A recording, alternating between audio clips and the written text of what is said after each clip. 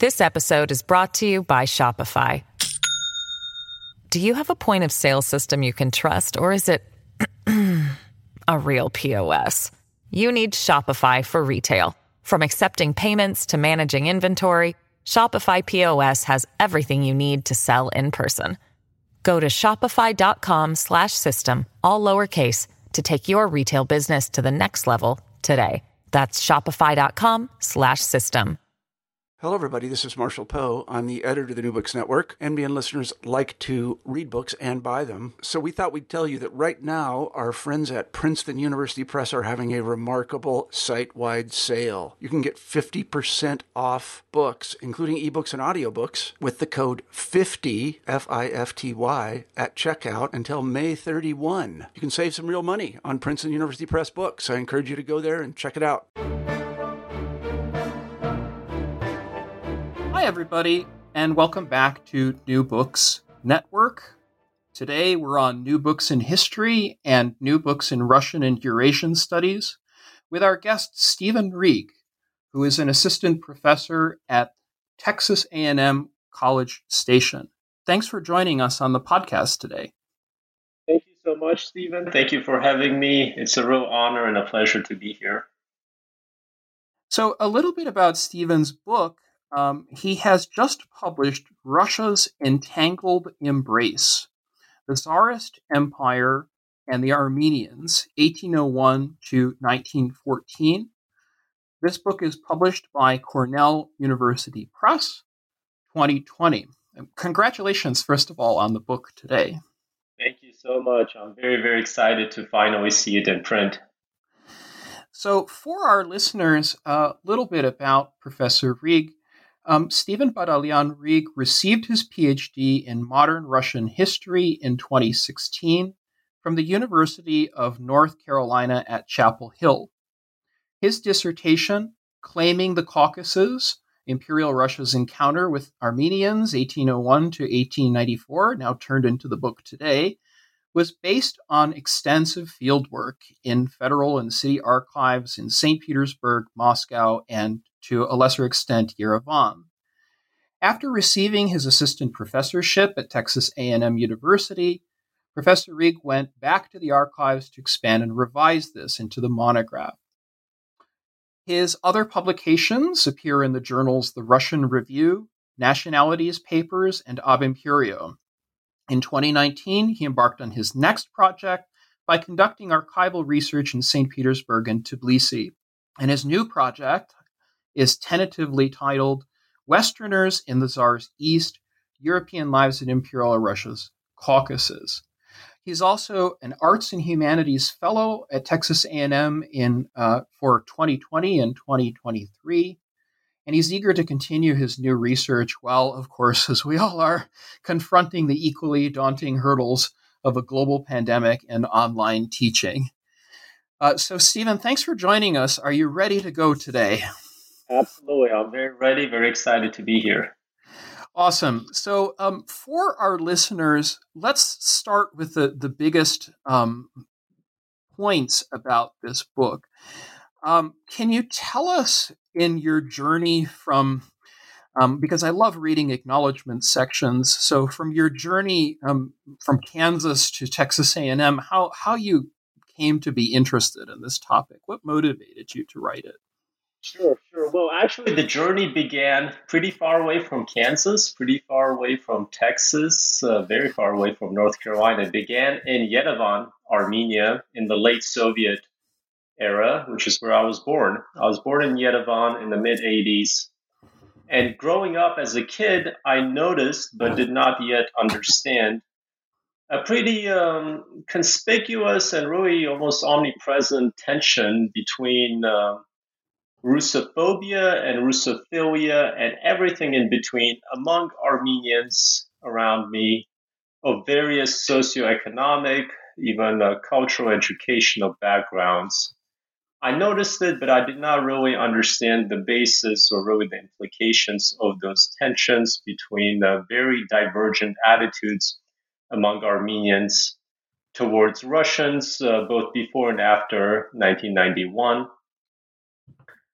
after I immigrated to the United States at age 13, I started reading more and more, and I started to become very interested in questions of Russian policies toward Armenians just as much as I was interested from childhood in Armenian attitudes towards Russians. So as an undergraduate student at the University of Kansas, I had the privilege of being mentored by Eve Levin and Gerald Michelson, who really set me on the path toward a more professionalized rather than amateurish, casual study of Russian imperial history. And I started to read more and more and more about Russian methods of imperialism and Russian encounters with the Caucasus as both a region and a multi-ethnic, polyreligious social fabric. And that is really how I started on building my interest in this topic. And after the University of Kansas, I went to the University of North Carolina, where this developed into a dissertation. So I want to begin in discussing your book with previous research with which you're very, very familiar.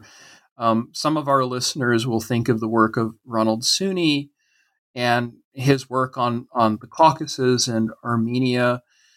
So in introducing your research, what is it in particular that your work does to expand upon the Russo-Armenian experience?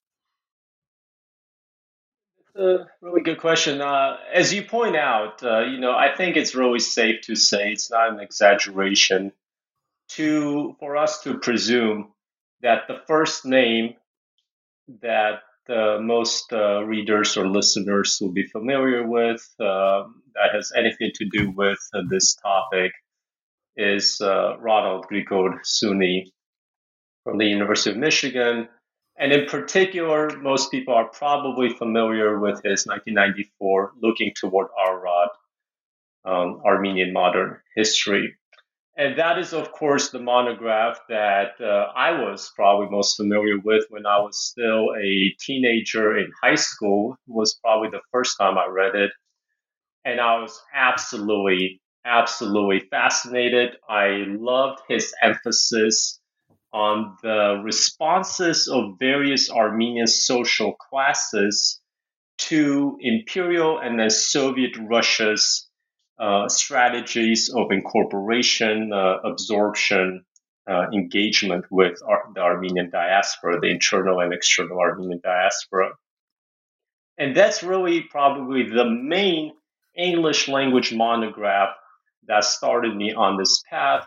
But later on, I started to engage much more deeply and thoroughly with the work of George Bournoutian, Richard Hovanesyan, scholars of Russian imperialism in particular, Paul Wirth, Valerie Kivelson, Nancy Shields Coleman, and the much more recent works, Kelly O'Neill, Charles Steinwedel, a few other people as well. When do you think Russo-Armenian relations developed? You mentioned that they developed in the early modern period, or maybe pre-early modern period, around two axes. For the history of Russo-Armenian relations, when would you say for your book this starts? What's the beginning? Well, those are two different questions. We can first trace the first contacts to the late Kievan era when Armenian merchants ventured from the coasts of the Byzantine Empire to the southern shores of Kievan Rus to conduct trade. But the contacts, the engagements between the two, I guess I should say, sides, did not become much more thorough, much more conspicuous, much more tangible until the early modern era. But for the purposes of my book, there is no really serious political consistent engagement between the Tsarist state and the Armenian diaspora until Russia began the absorption, the conquest, the annexation, whatever you want to call it, of the South Caucasus in 1801 with the annexation or the incorporation of the Georgian kingdom of Kartli-Karkheti. Now, let me acknowledge that Peter the Great and several of his successors in the 18th century had ventured down into the Caucasus on temporary excursions, but it's not until 1801, started by Paul right before his death, and then by Alexander I, his son, that Russia begins to actually incorporate territory in the South Caucasus. And of course, that is the process during which Armenians become key actors in Russian imperialism in the Caucasus. And what are your sources? So you mentioned early on, or we mentioned in introducing you, that you had done a lot of archival research, and that includes city archives. I find that really fascinating. Would you say that you had to balance out your sources between the two capitals? I mean, or three capitals? How did you go about doing that in preparing your dissertation and then the book? Right. I was. Let me, start out answering this question by making it very clear for everyone that first and foremost, this is a history of Tsarist methods of rule. This is a history of Russian imperialism, and it's not. There is no pretension here of this being a comprehensive study of Russo-Armenian ties. And it's certainly not a study of Armenian responses to Russian imperialism, which in my opinion is such an important topic that it truly deserves a research monograph of its own. What I did was focus on the evolution of Russian imperial policies, primarily political policies, toward the Armenian diaspora, both within the shifting, growing, expanding borders of the Tsarist state and also beyond Russia. To do that, I went to the federal archives of the Russian Federation, to GARF in Moscow, to Ergovia, the Russian State Historical Archive, to Russian State Military History Archive. I spent more than a year in the Russia State Historical Archive in St. Petersburg.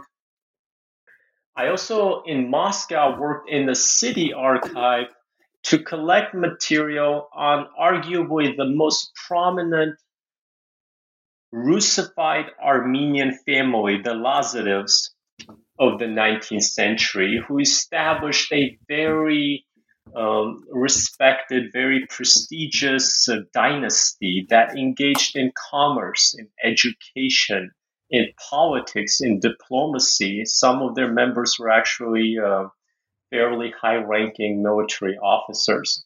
And to get at their story, I had to work in the Moscow City Archive, which was a lot of fun, very interesting. And in chapter 2 of the book, I have a section on the Lazarev dynasty that primarily focuses on the somewhat well-known Lazarev Institute of Oriental Languages in central Moscow. Yeah, I should mention quickly, I'm sorry, Go ahead, is please. that to a lesser degree, I did spend some time down in Yerevan, and my work in the Armenian National Archives focused primarily on collecting Russian regional orders, or orders from the center, from Petersburg to the regional authorities, Tsarist authorities in Yerevanskaya Gubernia, Armyanskaya Oblast, to the locally based Tsarist officials.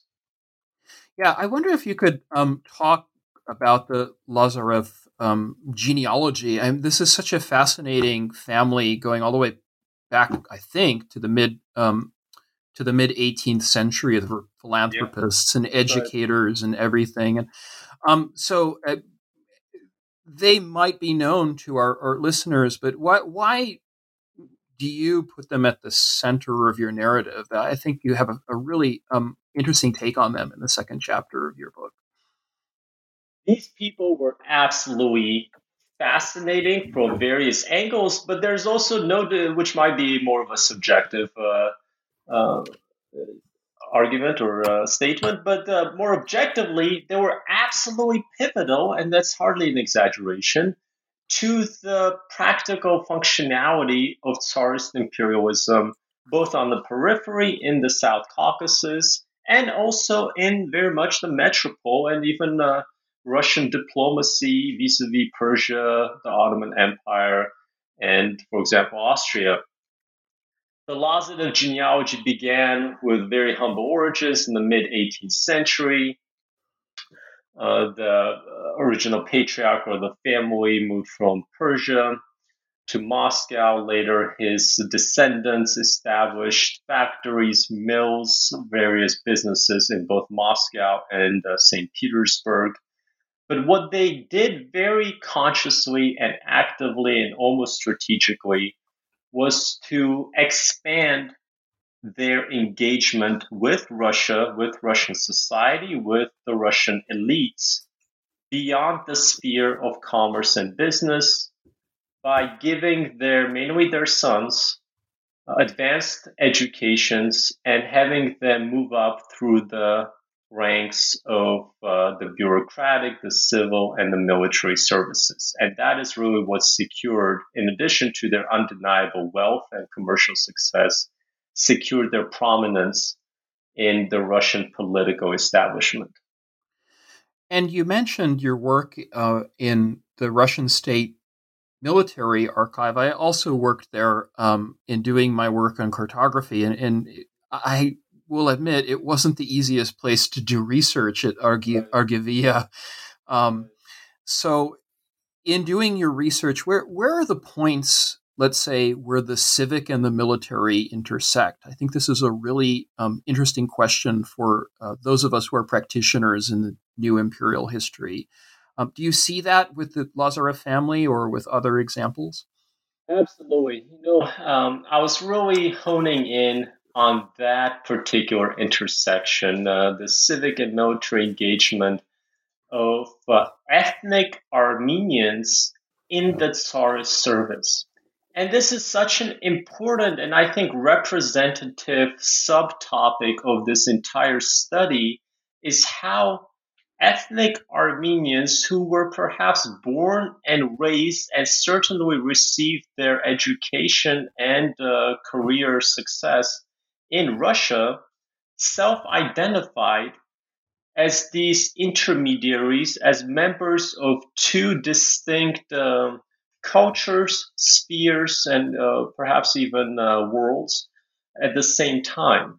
And the Lazarevs are an absolutely useful tool for examining the intersection of this interregional and even inter-imperial Armenian diaspora, and also what it meant to be a non-ethnic Russian, a non-Slavic, perhaps non-Eastern Orthodox elite serving the Tsarist bureaucracy, the Tsarist military. So you asked about Argivia. Some of my main materials from there focus on the participation of not just the Lazarevs, but other ethnic Armenian generals and officers in various Russian campaigns from the early decades of the century with the Russo-Persian and Russo-Ottoman wars to the much later decades, for example, the 77-78 Russo-Ottoman War. I'm also intrigued thinking about a lot of work that's come out recently on Catherine the Great, and Crimea might be one example. You mentioned Kelly O'Neill's work. How the economic standing of Armenians in the empire changed. I'm fascinated by the internal debates about Armenian business communities, the merchant communities in southern Russia. So if you have a trajectory from Catherine through Paul through Alexander, what is it that, say, changes and what stays the same? I mean, how do you get at that through your sources? Yeah, it's a really also interesting central thread. I guess, to borrow Charles Steinweddel's term, thread of empire, for this narrative is the evolution of Russian perceptions of Armenian economic identity and economic standing in Russia, in the empire, throughout the long 19th century. And this is an interesting story that begins in somewhat of a more familiar, perhaps, maybe not, context of Russian officials, Russian bureaucrats, and certainly Russian merchants having a very condescending, patronizing, and very much Orientalist, dismissive attitude toward Armenian traders, merchants, as these backward delivery men, delivery people who were primarily good at bringing perhaps silk, perhaps cotton, a few other commodities from quote unquote the East into southern Russia, maybe all the way up to Moscow. But they were not known, and they were certainly not recognized for any sort of mercantilist special abilities until they started to compete primarily with Georgians and other Caucasians much more frequently in the South Caucasus, specifically in Tiflis. The Russians started to pay attention to them and celebrated Armenian merchants as exemplars of quote-unquote Christian perseverance in hostile environments. The notion here being that Armenians, as an ostensibly repressed or oppressed minority surrounded by Muslim states, by Muslim empires, the Persian and the Ottoman empires, possess some kind of an irrefutable, intrinsic mercantile prowess that separated them from their fellow Christian and Muslim neighbors, and really made them deserve special treatment from the state. The Russians really exaggerated, romanticized, simplified, and idealized the notion that Armenians were special merchants who had the ability to cross international, inter-imperial boundaries, borders, societies.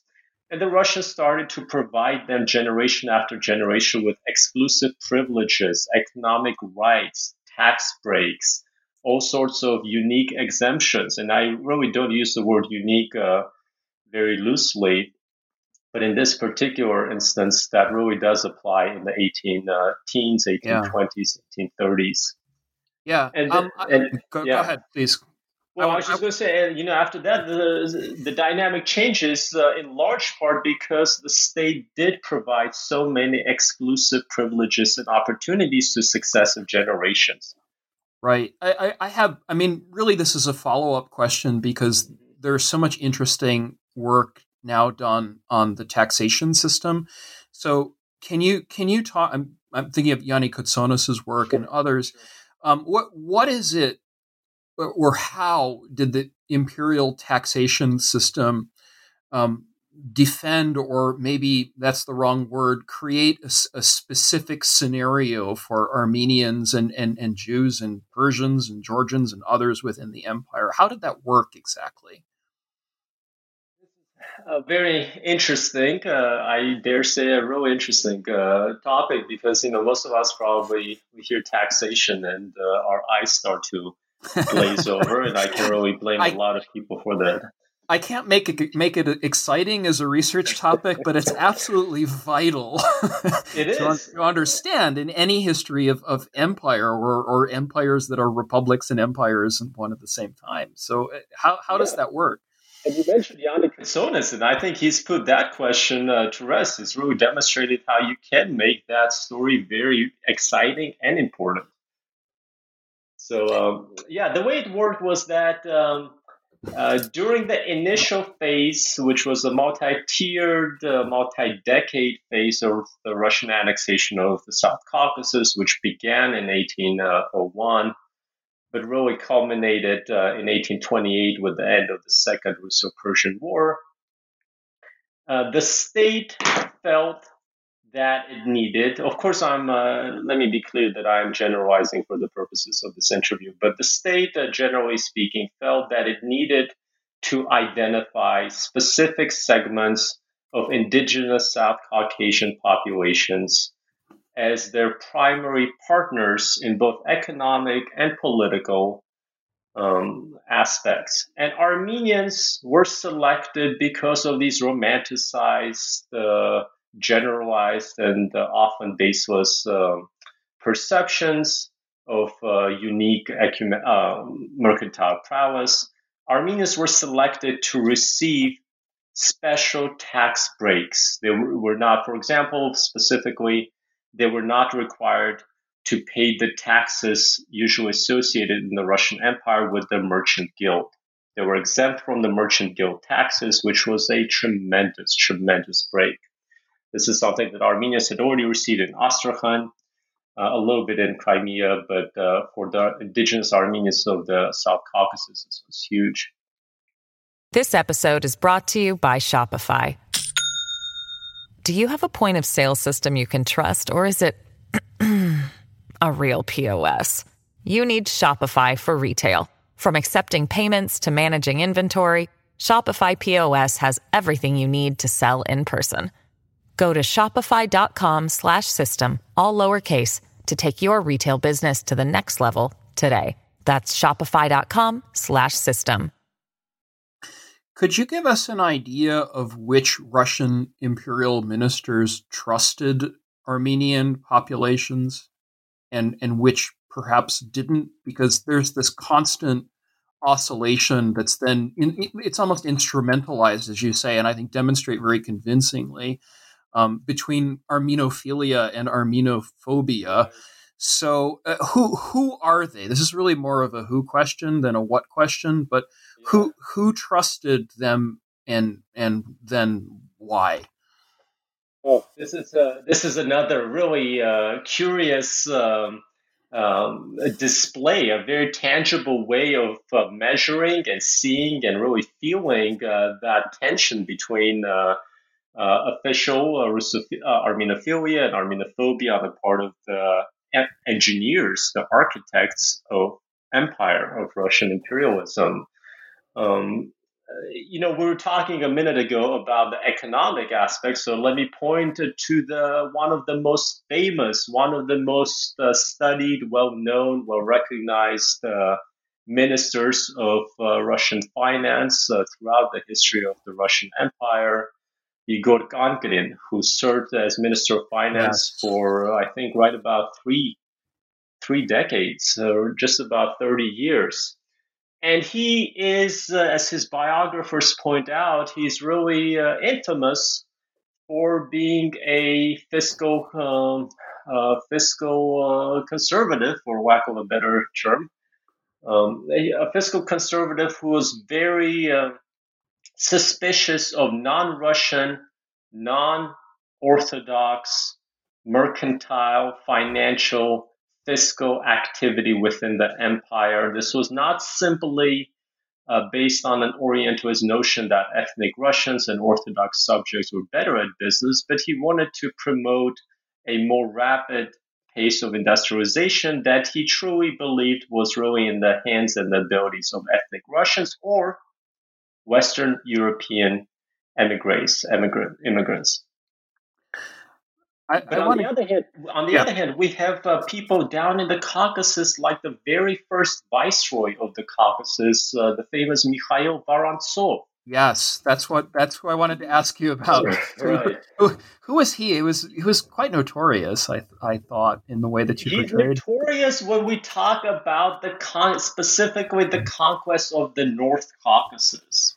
So if you read about the Russian pacification efforts in the 40s, in the 50s, right up to the capture of Shamil in 59 and the final end of the quote-unquote Caucasus War in 1864, Vorontsov's name, you're right, is notorious because he green-lighted, really under the pressure of the War Ministry, a lot of repressive operations in the North Caucasus. However, in the context of the South Caucasus, specifically in the context of the social incorporation and socioeconomic development of the South Caucasus and the political engagement of the state with the indigenous residents of the general region, Vorontsov's name is synonymous with cooperation. And that's another word I don't use lightly, but in this context, it applies very accurately. Cooperation between the Russian state and specifically the Armenians. There's no better way to describe that than to use the three words: Vorontsov trusted Armenians, period. Wow. I think that's a strong statement. Were there any other ministers who trusted the Armenian diaspora on that level, do you think?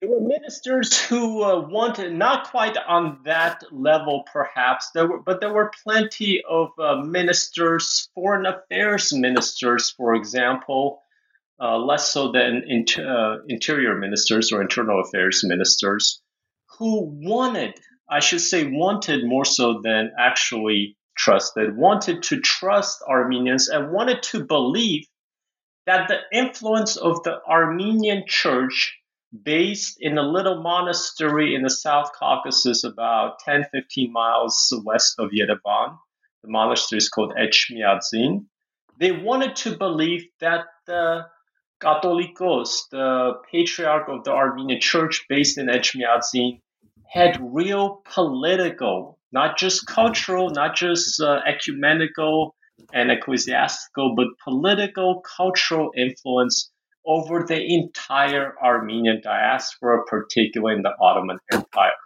And those ministers, especially the ministers of foreign affairs, they consistently, for much, not throughout, but much of the 19th century, argued in very vague, very imprecise terms that Russia had the potential of projecting its influence and power and meeting its foreign affairs goals vis-a-vis the Persian Empire through the conduit of the Armenian church.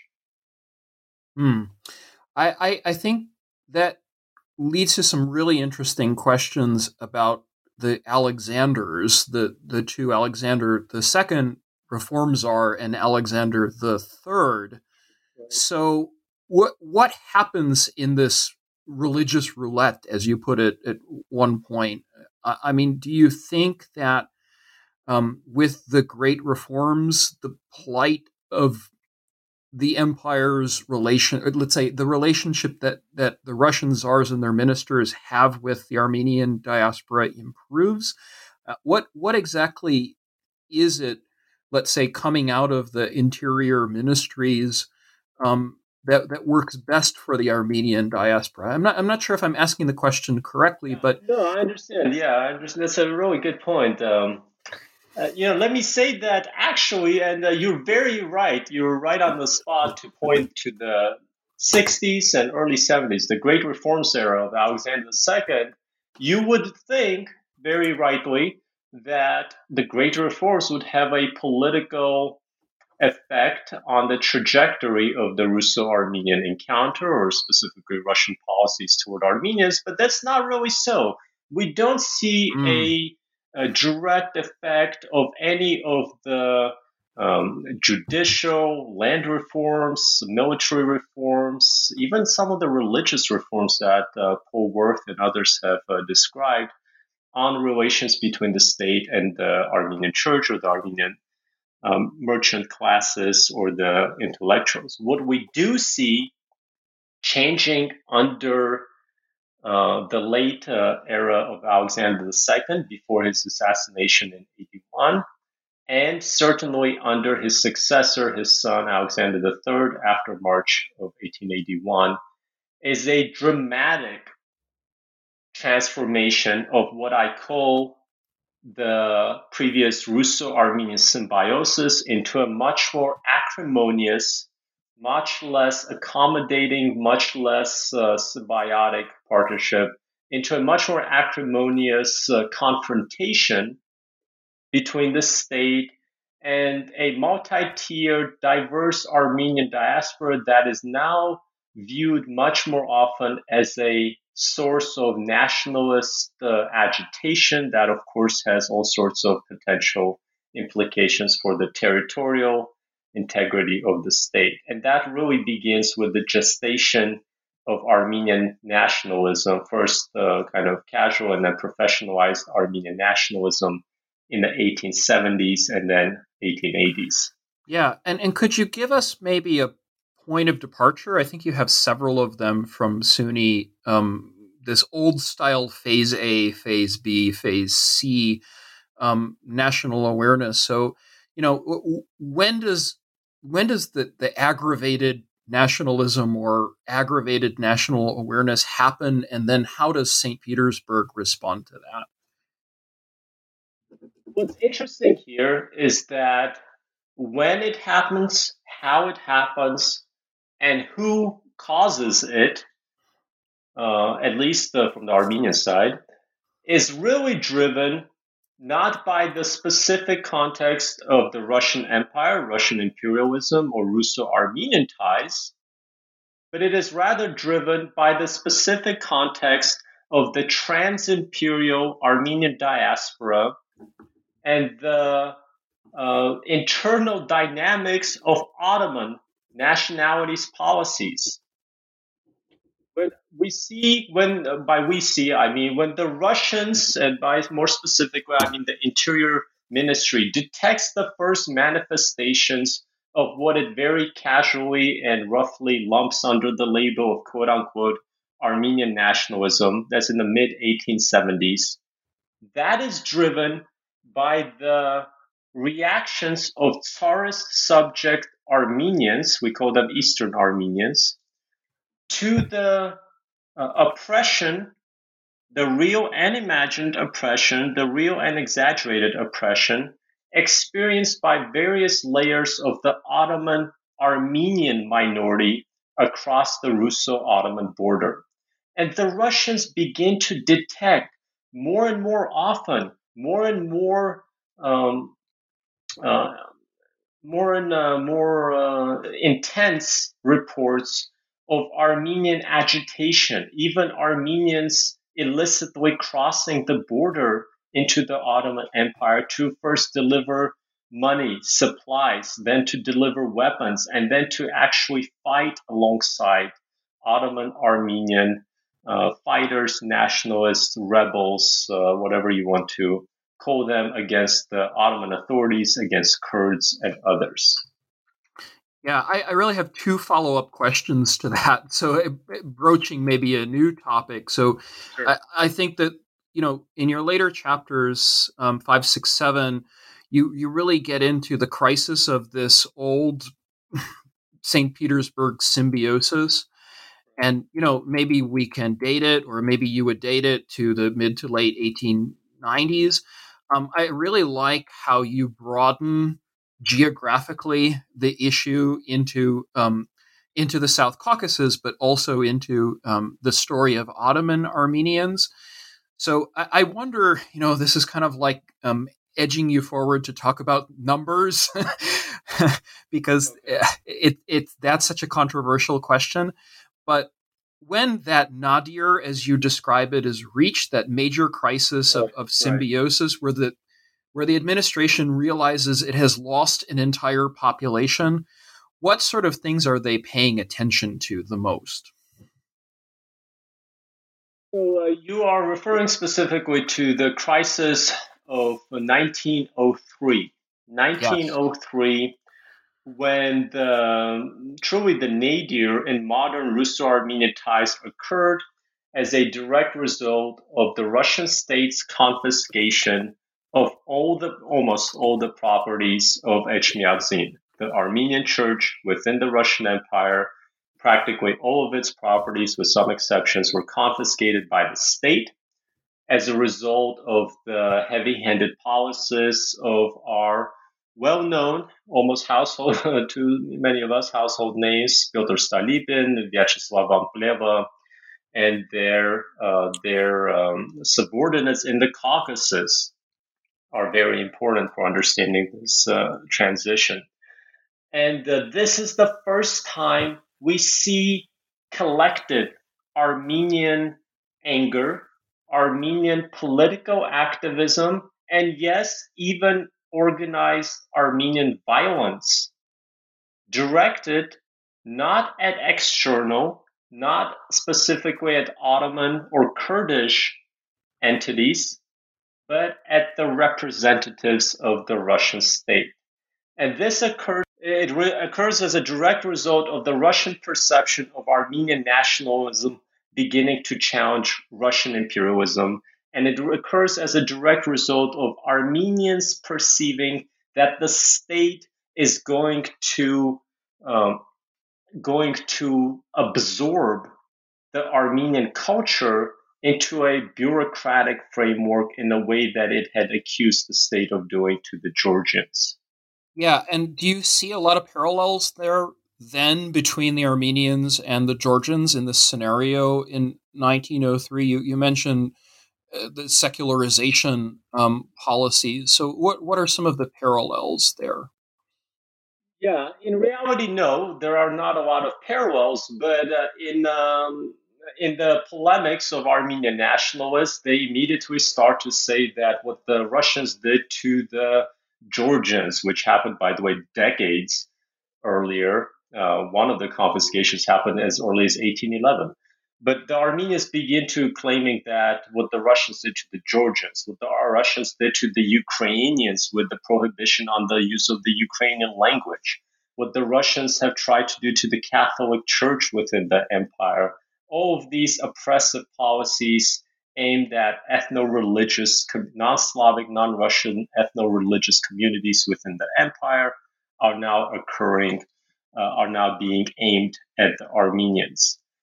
What happened, though, after 1903 is that a new viceroy, a descendant of the first viceroy, Mikhail Vorontsov, Ilarion Vorontsov-Dashkov, was assigned by Nicholas II in 1905, during the chaos of 1905, to go down to the Caucasus, take over the issues, and he had the foresight to cancel out, to insist on reversing not just the confiscation of Etchmiadzin's properties, which had occurred 2 years earlier, but also to try to smooth over relations between the state and the Armenians. And my argument at the end of the book is that with some very notable, with some very painful exceptions, yes, after 1905, we do trace a normalization of that more familiar symbiotic partnership. And to ask a kind of religious question, or a question about religion, I'm struck often by how religious leaders within the context of empire try and tend to speak for an entire community. This is almost a natural essentialism. And in this case, correct me if I'm wrong, but they're speaking for millions of people. So is that part of a convincing normalization? Are there others, let's say, because there are revolutionary Armenian organizations that have fully left that? As we know, how does that dynamic play out by Tsar Nicholas II in 1914? Matters of specifically nationalities policies, at least outside of the Western borderlands. And Nicholas both believes his advisors who tell them that the Armenian Church and the Catholicos of all Armenians has tangible influence over all these new Armenian nationalist parties, which by that point there are at least 3 prominent Armenian nationalist parties and a few smaller ones. But he also wants to believe that the Armenian diaspora is this monolithic, collective, unified entity that can be both controlled and viewed and treated as a single entity, which obviously is inaccurate. Right. But the Armenian Catholicos is almost just as bad, because he has an equally exaggerated sense of his own influence, his own power, his own ability to direct the currents of Armenian political, cultural, and social direction.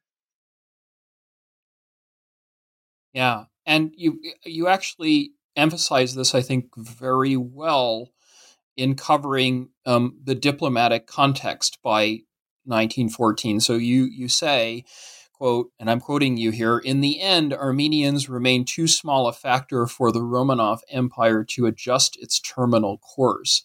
The Armenian question received no Russian answer," unquote. Sure, that quote you Can I read ask for your is response to why that specifically might from the be as a context of summation point, and then we'll move to your whether and to bigger what concluding degree points? and why or why not Armenians were a factor in guiding or perhaps even influencing, as some scholars argue, Russo-Ottoman relations on the eve of World War One. My answer to that is a resounding no, that the Russian state paid attention but did not allow the Armenian quote-unquote question, a phrase, a term I do not think is very accurate or useful. They did not allow the Armenian question to influence the direction of Russo-Ottoman policies. And the reason for that is that both in terms of numbers, in terms of economic contribution or engagement, in terms of socio-ethnic integration, composition, and roles, maybe socio-political roles, the Armenians were simply not as prominent for Russian foreign policy, even military policy views by 1914 as they had been a century earlier during the Russo-Ottoman, Russo-Persian wars of the early 19th century. Yes. And do you see Armenians as a pawn in the imperial game? That's a very pointed question. But it's a question that is a leading question and a loaded question, because obviously they're much more than that. But is that how it's used in a kind of trans-imperial or maybe geopolitical framework? How would you respond to someone sort of like asking it to you like that? I think they were, from the Russian perspective, they were pawns. From their own perspectives, they were bishops. They viewed themselves with not baseless, not unreasonable reasons as wielding true self-determination. In the economic and ecumenical spheres, they truly had tangible reasons to believe that they had power. And even the most reactionary, the most rightist, the most orientalist, the most Russifying members of the various Romanov ministries begrudgingly acknowledged that to one degree or another, the Armenians did have power. But yet we can't get carried away by talking about any numerically small group as a key or pivotal determinant of a huge empire's foreign relations or even internal policy. So I want us to be careful about really exaggerated statements like that. Yeah, and are you adamant about categorizing Western and Eastern Armenians? Is there a significant difference historically for you as a historian in understanding that arrangement? Because at the end, when you're concluding, it is a very strong statement. The pawn remains standing after the checkmate. Would it be the same for the Western Armenians as for the Eastern Armenians, or how do you conceive of that? No, it wouldn't be the same. The experiences were very different. The most obvious similarity, however, is that they were both imperial minorities under the rule of very different but very powerful, very large, very ambitious, occasionally expansionist imperial structures. The checkmate that you're referring to in the conclusion specifically is a reference, is a nod to the Armenian genocide, which began just a few months after the end of my narrative. It began in April 1915. The book ends in November, December 1914. I made that decision consciously because this is yet another topic, not even a subtopic, but a topic of its own, which deserves a full-fledged study of its own. And I'm so happy to say that there are scholars, Anglophone scholars, Armenian scholars, and Russophone scholars who are working specifically on that title right now. Yeah, that's true. That's terrific. I mean, can you maybe recommend to our listeners here on New Books Network, and especially for Central Asia and Russian Eurasian studies, some of those scholars or perhaps some of those books? I like to ask my interviewees if they can suggest 2 or 3 books. Sure. So who is doing that research? Well, let me kind of go backwards from the last comment that I made, specifically about the question of Russian attitude towards the Armenian genocide. I'm happy to say that Asya Darbinyan is working on a book monograph specific in English, specifically on that topic. Asya Darbinyan is doing tremendous work. There is a recent book, University of California Press, I believe it was published last year, 2019, by Huri Berberan from UC Irvine, who's written a fascinating account of the interplay and the real tangible interconnectedness among the Armenian activists, or maybe nationalists, maybe fighters of the Russian, Ottoman, and Persian, so not just Eastern and Western Armenians, empires who often coordinated, worked together. So in terms of the Caucasus, in terms of Armenians and empires, those would be a couple studies to pay attention to. In terms of Russian methods of imperialism, which is really where I believe my work falls most squarely, I cannot say enough great things about Kelly O'Neill's study of Russian imperialism in Crimea. Yeah, I mean, I agree with you. Yeah. In my opinion, that's one of the most thoroughly researched monographs in recent years. I mean, that is really impressive work. Yeah, and the work that she's doing with Imperia GIS, I am just absolutely fascinated by. But I want to feature you and your final points and your research. So 2 final questions, if you don't mind. What are the big takeaways of your monograph for our listeners, and what are you working on now?